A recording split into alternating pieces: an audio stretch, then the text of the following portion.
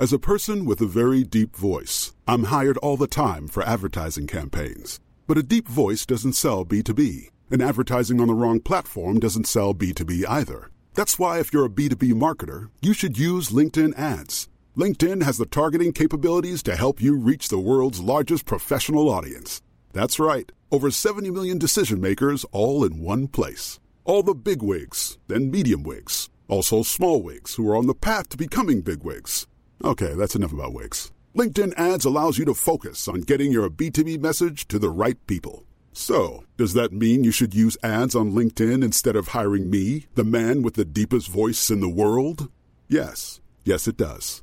Get started today and see why LinkedIn is the place to be to be. We'll even give you a $100 credit on your next campaign. Go to linkedin.com/results to claim your credit. That's linkedin.com/results. Terms and conditions apply. Hej och välkommen till Quizpodden! Det är onsdag och en ny batalj står för stunden. Jag heter Emil Drugge och med mig har jag Stefan Helm. Hur mår du idag? Jo, men det är bra. Jag sitter här och är taggad med en kaffe.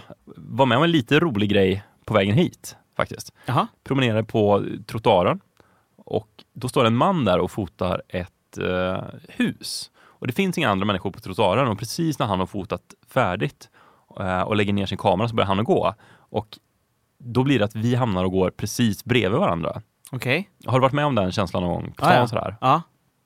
Och då brukar det vara att den ena personen går lite snabbare och så går den andra lite långsammare så att man liksom hamnar lite osynkat.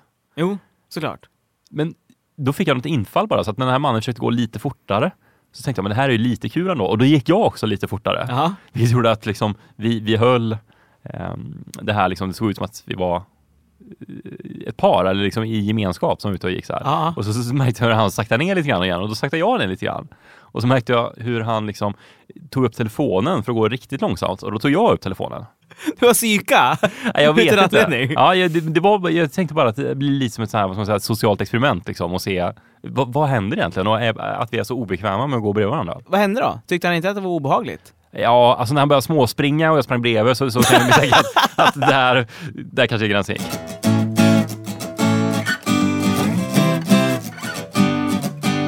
Om du har en fråga du undrar över, väntan över, här är allt du behöver. Jag en podcast med Emil och Stefan i spetsen. Välkommen till Quizpodden! Okej, det kommer dagens första fråga, Stefan. I en studie som forskare på University of California nyligen har gjort så kom de fram till att suckar är en livsviktig reflex för oss människor. Och då undrar jag, varför är det så? Ja, jag drar en djup suck här. Jag vet inte. Och det kändes ju spontant så här som att vi skulle överleva utan suckar. Alltså att det inte vore livsviktigt. Om man bara andades normalt så skulle väl det gå bra. Men det var ju tunga organisationer här så att... Det är alltså UCLA och Stanford University som har gjort den här forskningen tillsammans. Precis. Det var ju Stanford som gjorde den här prison experiment också. Vilken är det? Ja, det var ju de låste in typ 10 elever och så skulle hälften vara fångar och hälften vara fångvaktare. Och de som var fångvaktare började ju typ misshandla fångarna och ta det här på jättestort allvar och liksom släppte inte ut dem och de fick ingen mat och de fick skrubba toaletter med sina tandborstar och väldigt extremt. Så det klart, var maktmissbruk, jag tänker. Ja, precis. Och det var väl det som experimentet syftade till. Alltså hur förändras man i en sån här situation då. Jag har gjort mycket filmer om det. Stanford Prison Experiment och sådär. Okej. Men varför man suckar? Alltså spontant känns det som att vi skulle behöva då syresätta oss lite extra. Men samtidigt är det ju tvärtom. Alltså någonstans så är det väl ändå så här att vi andas inte primärt för att få ge oss syre. Utan vi andas primärt för att bli av med koldioxid. Och då tänker man att det skulle kunna vara så att för man suckar så andas man ju ändå... Jag måste tänka lite. Man andas ju ut då. Ja, det är man ju. Då tänker jag att kanske är det så att det liksom ansamlas för mycket koldioxid då i kroppen. Som vi måste liksom göra oss av med genom en extra kraftig utandning. Och därför så suckar man. Nej, du är inte rätt ute. Det här har att göra med det så kallade alveolerna som sitter i lungorna. Lungblåsorna. Exakt, lungblåsorna. Och det är där själva syretransporten ut i blodet sker. Och där är det så här att när vi suckar, då blåser de här alveolerna upp. jättemycket större. För att en suck är ungefär lika med ett dubbelt djupt andetag än vad vi brukar göra. Och det är livsviktigt, för att om vi inte gör det, då skrumpnar de här alveolerna och blir som en blöt ballong. Och du kanske har försökt blåst i en blöt ballong någon gång? Nej, men det är ju jättesvårt. De är alldeles klibbiga. Det går knappt att blåsa upp den. Och det blir exakt samma sak som händer med alveolerna. Just det. Så att de klibbar ihop helt enkelt. Och då blir det svårare för blodet att syresättas helt enkelt. Just det. Vet du hur många gånger man suckar i genomsnitt? Per dag? Nej, per timme. 15. 12. Ja, men det känns ju rimligt också, för att en suck, i och med att det är en kraftig utandning, så måste den ju på något sätt kanske starta med en kraftig inandning. Men jag tänker också att alltså, det låter helt rimligt. Alveolerna måste motioneras och röra sig upp och ner. Men den här effekten måste man ju kunna få alltså, genom typ konditionsträning eller bara genom att andas mycket, dra in mycket luft. Säkert, men det är ju en reflex det här som vi gör. Alltså det är inbyggt i oss. Ja, just det. Och det är därför vi gör det. Och det är väl, det är beroende på det. Att inte lugnet ska kollapsa liksom. Ja, precis. Och man kanske konditionstränar om man kör mycket 3 timmar om dagen. Men det kanske ändå inte kan väga upp den här kontinuerliga suckandet som behövs för att motionera alveolerna då. Nej, precis. Då skulle jag vilja läsa upp en lyssnarfråga. Ja, trevligt. Ja. Är det årets första? Eller säsongens första? Det kan det vara. Ja. Det är Fredrik som har skickat in den här. Fredrik Andersson i Göteborg. Okay. Han skriver så här. Nu beger vi oss till vikingatiden. I Skottland år 892. Det fanns en earl som hette Sigurd den mäktige. Vid slutet av sitt liv så utmanade Sigurd Mael den snedtandade på strid. Så de två skulle slåss. Sigurd och Mael. Sigurds armé vann och Mael, den snedtandade, han halshöggs. Men flera timmar efter att han hade blivit halshuggen så lyckades Mael, den snedtandade, döda Sigurd den mäktige. Hur gick det till? Ja, det måste bli ett spöke som har dödat honom. Okej, vad kan ha hänt här då? Det som kan ha hänt, jag får upp sig 2 scenarion på en gång faktiskt. Det ena är att han har förgiftat någon dryck som vederbörande då har druckit och dött utav. Det andra jag tänker på är att de har låtit kadavret ligga kvar på marken efter halshuggningen där. Och att Mael då snubblade över Sigurds kadaver där och landade på en kniv eller spjut eller någonting. Det är de scenarierna jag tänker på. Du är ju inne lite på rätt spår där. Särskilt gissning nummer 2. Ja, för jag tänker det också, för det känns som att förgiftning känns ju väldigt sofistikerat för vikingatiden. Det känns som att det kom kanske 600-700 år senare. Jag tänker på flugsvampar och sånt där. Drack de väl. Ja, kanske med det. Ja, men med det här med kroppsdelarna och namnet där är viktigt. Okej. Det med tanden där. Och kanske var kannibal eller någonting. Att han åt upp och fick med den här sneda tanden. Och dog utav det i slutändan för att tarmar inte kan ta emot tänder särskilt bra, kan jag tänka mig. Ja, men jag får chansa på det att de käkar upp människorna. Så sjuk är jag. Jag gissar på det. Det är kannibalism. Jag och den här Sarah Kane som vi pratade om förra avsnittet. Just det. Kannibalism. Ja, men jag tror att de åt upp sina offer och då så dog han utav den här tanden då. Ja, men det är bra gissning. Det är väldigt nära. Det var så att efter halshuggningen så tog Sigurd, han tog Maels huvud och skulle ta med sig det liksom hem efter striden. Och under ridturen på väg hem så skär han sig på den här snea tanden som han då ska kolla in. Så han får en infektion i såret som senare dödar han då. Oj. Visst. Enligt legenden då. Ja. Alltså det är ju verkligen så här. Jag vet inte, har du spelat Call of Duty? Några tv-spel? Ja, men det var jättelänge sedan. Superduperlänge sedan. För där kan du liksom få ett sånt här pris som man säger att du ska kasta en granat. Och du kastar granaten, men innan den har smält så kommer in någon och skjuter dig så att du dör.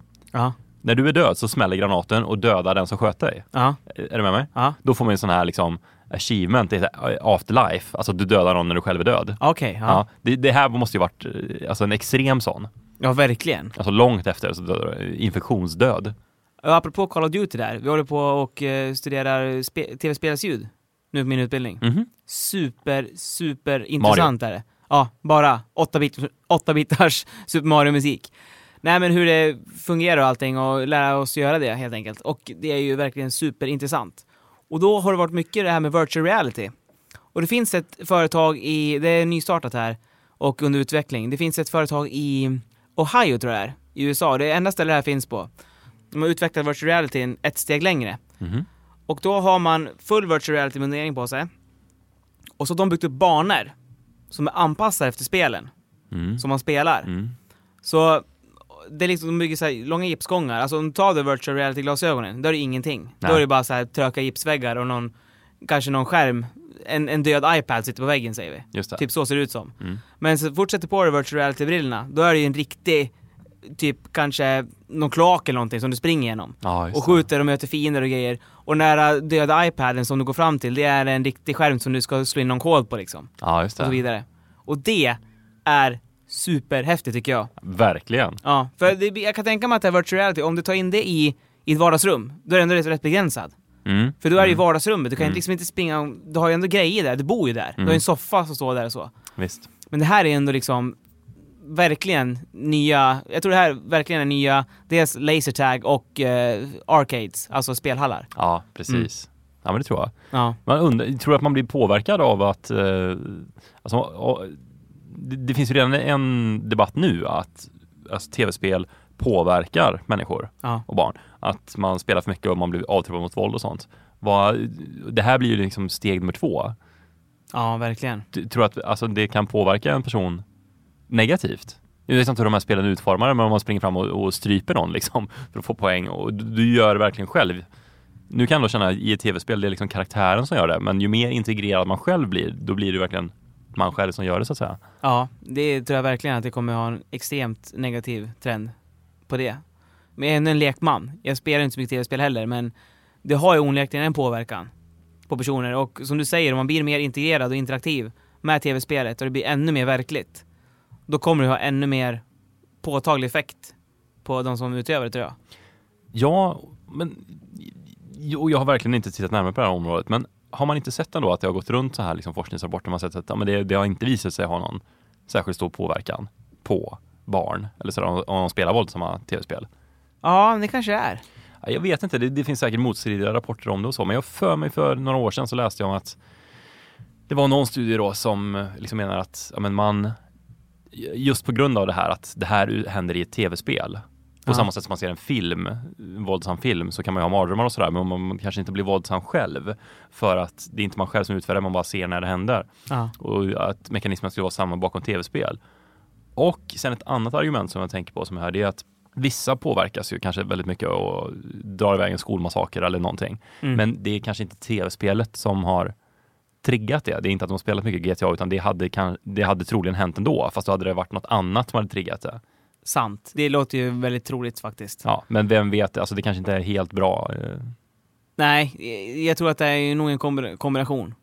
Men som du säger, även om en person som utför en skolmassaker, det är exakt samma sak som när man pratar om hårdrock, att det var farligt. Att det skulle utlösa självmord. Det är klart som fan att det inte gör det. Judas Priest, de var inför rättegång för det. Det vet du va? Ja. Dee Snider och Ozzy Osbourne tror jag var. De var anklagade för att ha dolda budskap i sina texter, där de skulle uppmana sina fans att skjuta sig själv och hänga sig själv, alltså ta liv av sig. Och då i rättegången sa de, vad tror ni? Att vi ser åt våra fans och döda sig själv? Vad skulle det hända med oss då? Då skulle inte vi ha några fans kvar. Ja. Alltså, om något så skulle vi uppmana dem att köpa nya skivor. Ja, det är liksom, det är helt sinnes. Ja. Det är ett intressant ämne, för det är som du säger, 80-talet var det liksom hårdrocken, 90-talet var det våldsfilmerna och 2000-talet så är det tv-spelen då. Ja. Och på 40-talet var det jazzen. Det är också viktigt att komma ihåg. Ja, verkligen. Ja. Så var det. Men det kanske man inte ska stryka så fort. Det tror jag kan ha mer med onda saker att göra än vad man tror. Ja, jag sa att vi skulle gå på jazzbrunch här. Du kanske ska berätta vad ditt svar var då. Du skrek rätt ut till mig då. Tortyr. Då undrar jag, vad har försoningsdagen inom judendomen för syfte eller innebörd? Religion och sådär, det är intressant och det är sånt som jag tycker om att läsa en del om. Jag vet inte hur du är, men jag kan alltid vara så nojig bara så man trampar någon religion på tårna. Ja. Kan du känna det ibland? Jo, det kan jag göra. Omedvetet, alltså man försöker inte göra precis. det. Men... Jag förstår precis vad du menar. Ja. Men det är alltid ett intressant ämne och det här känner jag mig ändå relativt säker på. Försoningsdagen inom judendomen, den kallas väl Yom Kippur eller Yom Kippur. Tror jag. Och då, det är väl den tiden på året som man ska väl kontemplera lite grann de misstag och fel man har gjort så och försöka att försonas med sina ovänner. Och lite mer grejer. Jag tror att man fastar också. Ja, det är ungefär det jag känner till om den. Ja, det är exakt rätt, Stefan. Det är precis, jag hade ingenting att tillägga. För nästan exakt jag hade skrivit i mitt svar. Jag inte läser det här. Och första gången jag hörde talas om den här, det var när jag jobbade med en podcast som heter Men herregud. Som Henrik Jonsson och Mark Levengood har. Och då dels så redigerade jag mixar, men jag är även inspelningstekniker när vi spelade in den. Och då hade de en gäst med där som heter Heddy, som är en As a person with a very deep voice, I'm hired all the time for advertising campaigns. But a deep voice doesn't sell B2B, and advertising on the wrong platform doesn't sell B2B either. That's why if you're a B2B marketer, you should use LinkedIn ads. LinkedIn has the targeting capabilities to help you reach the world's largest professional audience. That's right, over 70 million decision makers all in one place. All the big wigs, then medium wigs, also small wigs who are on the path to becoming big wigs. Okay, that's enough about wigs. LinkedIn ads allows you to focus on getting your B2B message to the right people. So, does that mean you should use ads on LinkedIn instead of hiring me, the man with the deepest voice in the world? Yes. Yes, it does. Get started today and see why LinkedIn is the place to be to be. We'll even give you a $100 credit on your next campaign. Go to linkedin.com/results to claim your credit. That's linkedin.com/results. Terms and conditions apply. lever av förintelsen. Och hon var ju jude. Och då pratade de mycket om det. Och tog hon upp det här försoningsdagen om att folk fortfarande höll fast vid sin tro även i lägret. Även om det var så hårt klimat där. Och då tog hon upp det att folk ändå fastade på försoningsdagen. Och så. Att trots att det var så lite mat och så var den dagen var ändå viktig för dem. För judarna då. Väldigt intressant, jag tycker ni skulle lyssna på. Men herregud, avsnitt 3 och 4 är hon med i. Det är väldigt starkt när hon sitter och berättar om hur allting gick till där, det kan jag säga. Ja, jag kan tänka mig att alltså, religionen då, den blir extra viktig kanske i ett koncentrationsläge. Alltså när förhållanden är svåra. Alltså det finns ju ett uttryck som är att there's no atheist in the foxholes. Alltså det finns inga som inte tror på Gud när det ligger en eldstrid och granaterna flyger runt omkring dig. Att då blir det liksom på något sätt extra påtagligt. Så att det kan, jag har säkert gjort studier på det, men jag kan mycket väl tänka mig att de lägren eller de deltagarna som höll fast vid sin religion under, när man satt i koncentrationsläge, att de hade en högre survival rate än de som tänkte att nu är det kört liksom på något sätt. Det kan mycket väl vara så, för att om man har någonting som man kan liksom ändå förankra i det som en tidigare liv, vad det än är tror jag, så som religion då, som man kanske haft med sig hela sin uppväxt och så under sådana här extrema förhållanden, det tror jag absolut att det kan vara en väldigt viktig grej att hålla fast vid faktiskt. Ja, som att man kanske liksom formulerar sina tankar som att men nu sitter jag här, Gud prövar mig. Ja. Och jag ska liksom visa att jag klarar det här. Medan det å andra sidan kan jag lätt att tänka att varför har jag hamnat här? Vilken otur. På något sätt, jag vet inte. Men... Jo men absolut. Jag tror verkligen att det kan vara så. Det är väldigt intressant psykologiskt tycker jag. Men ja, det var i alla fall försoningsdagen det. Då söker jag ett år. Spännande. De är alltid svåra här. Ja. Men, de är roliga också tycker jag. Ja, precis. Det är svårt men kul. 5 poäng. Ett jordskalv inträffar i den japanska staden Kobe. Skalvet mäter 7,3 på Richterskalan. 6433 personer omkommer och stora materiella skador då, såklart. Och sen en annan ledtråd är att 12 personer dödas och 2000 skadas då en så kallad domedagssekt vid namn Ayum Shinkyo släpper ut giftgas i Tokyos tunnelbana. Ja, jag vill tänka mig att den här Kobe-jordbävningen är en av de större jordbävningarna. Är inte det här typ på 70-talet någon gång det här hände? Typ 73 eller 76 eller någonting, tänker jag. Men samtidigt när giftsekten släppte ut giftgas, Det vill jag minnas var lite tidigare. Nej, jag får ta en till ledtråd, känner jag. I Sverige väljs Maria Leisner till partiordförande för Folkpartiet efter Bengt Wallenberg. Och den svenska slalomstjärnan Thomas Fogdö förlamas efter kollision med ett träd. Ja, då är det senare. Mycket senare. Det här måste vara... Kan det vara 90-tal det här kanske är? För jag kommer ihåg när det hände. Men jag har ändå svårt att placera det tidsmässigt, känner jag. Men jag tror att jag gick typ i mellanstadiet eller någonting. Vilket borde vara typ 96. 95 kanske någon gång då. Ja, där krokarna är just nu då. Ta nästa ledtråd, tack. På 3 poäng. Finland, Sverige och Österrike blir medlemmar av EU som då får 15 stycken medlemsländer. Då känns det som att det är 95. Av någon anledning. Eller är det 96? Nej, jag är osäker fortfarande. Det är fortfarande där kring som sagt. Jag tar nästa ledtråd. 2 poäng. Världsmästerskapen i friidrott invigs i Göteborg och kallas av många det största idrottsevenemanget någonsin i Sverige. Ja. Nej, det hjälper inte mig så mycket, känner jag. Jag är inte så bra på friidrott. Du kan säga att du är i krokarna. Ja, jag känner ju det också. Men jag är inte riktigt säker. Det är därför. Och VM går inte det varje år i friidrott? Eller är det bara varmant eller var fjärde? Jag är dålig på friidrott som sagt. Nej, jag får ta nästa ledtråd, tack. På 1 poäng så har jag bara ett ord här. Microsoft. Okej, då tänker jag att det är 95 för att jag tänker bara på Windows 95. Det är det enda jag tänker på, så jag får chansa på 1995. Exakt. Det är det. Precis. Microsoft släpper alltså en ny version av Windows, så Windows 95 då. Så att helt korrekt, 1995 året jag sagt det. Ja, då var jag rätt ute tidigt där. Det var du. Men alltså giftgas i tunnelbanan, det låter ju väldigt, väldigt otäckt. Det var ju, vad sa vi, 12 personer som dog och 2000 skadades. Ja, nej, läskigt. Usch. En glad sak som hände i alla fall 95, det var att jag såg Iron Maiden första gången. Ja, nice. På Cirkus i Stockholm. Jag gick förbi faktiskt, jag har det är så starkt minne så jag kommer ihåg varenda liten grej nästan inför allting. Jag kommer ihåg att vi tog en buss från Klara kyrka ungefär, som ligger vid T-centralen. Vi tog en buss därifrån till Djurgården, kommer jag ihåg.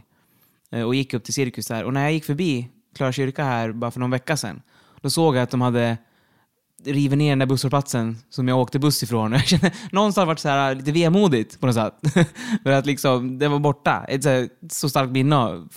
Plats som relaterar till ett så starkt minne för mig. En liten del av dig dog när de rev den busskuran. Ja, lite. Men de kan aldrig få mig att sluta lyssna på hårdrock, de jävlarna. Ja, det är rätt. Okej, Stefan, det kommer en 5-poängsfråga. Och den här frågan är inskickad av Peter Hansen. Okej. Och Peter söker ett land. På 5 poäng. För några decennier sedan var det här världens rikaste land i BNP per capita. Men nu ses det som ett av världens fattigaste. Jaha, då tänker jag ju att om det har varit väldigt rikt och så blivit väldigt fattigt, då känns det som att det spontant att det hade någonting att göra med sjöfarten då.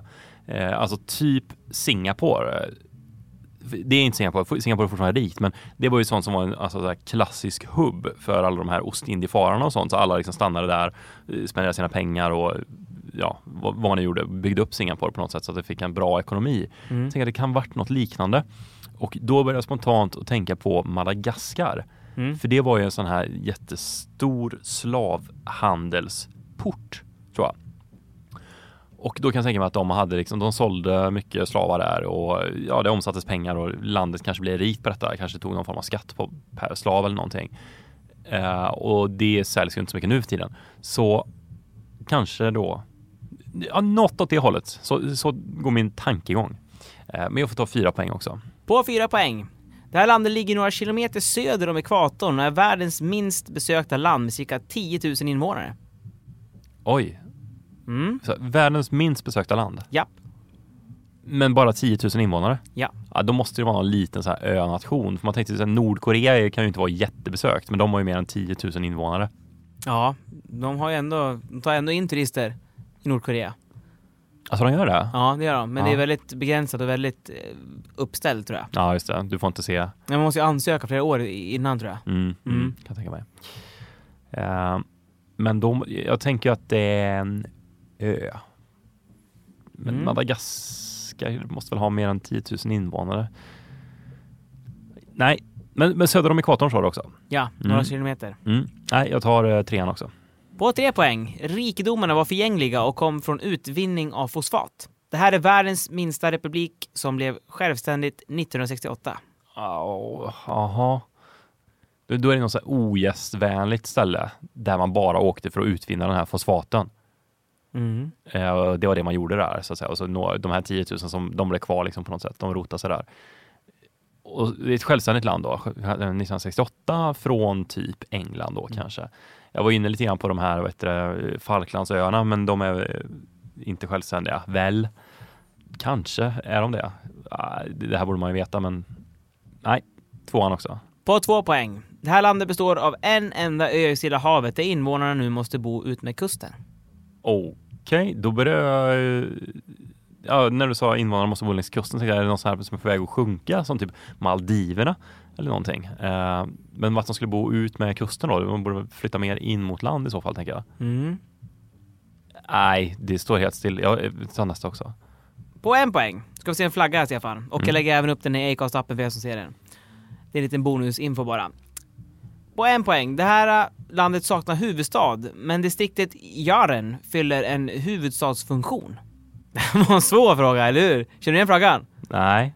Jag kan beskriva den lite grann för de som inte har Acast. Ja. Den är blå och så går det ett gult streck i mitten av den ungefär. Ja. Och sen så har den en liten sol längst ner till vänster. En fosfatö, liten ö, där invånarna bor ut med kusten. Ja, det kanske de gör för att det finns någon vulkan eller någonting på den då. Kanske därför det bor lite folk där också. Det skulle väl kunna vara så. Sa du vart den låg någonstans?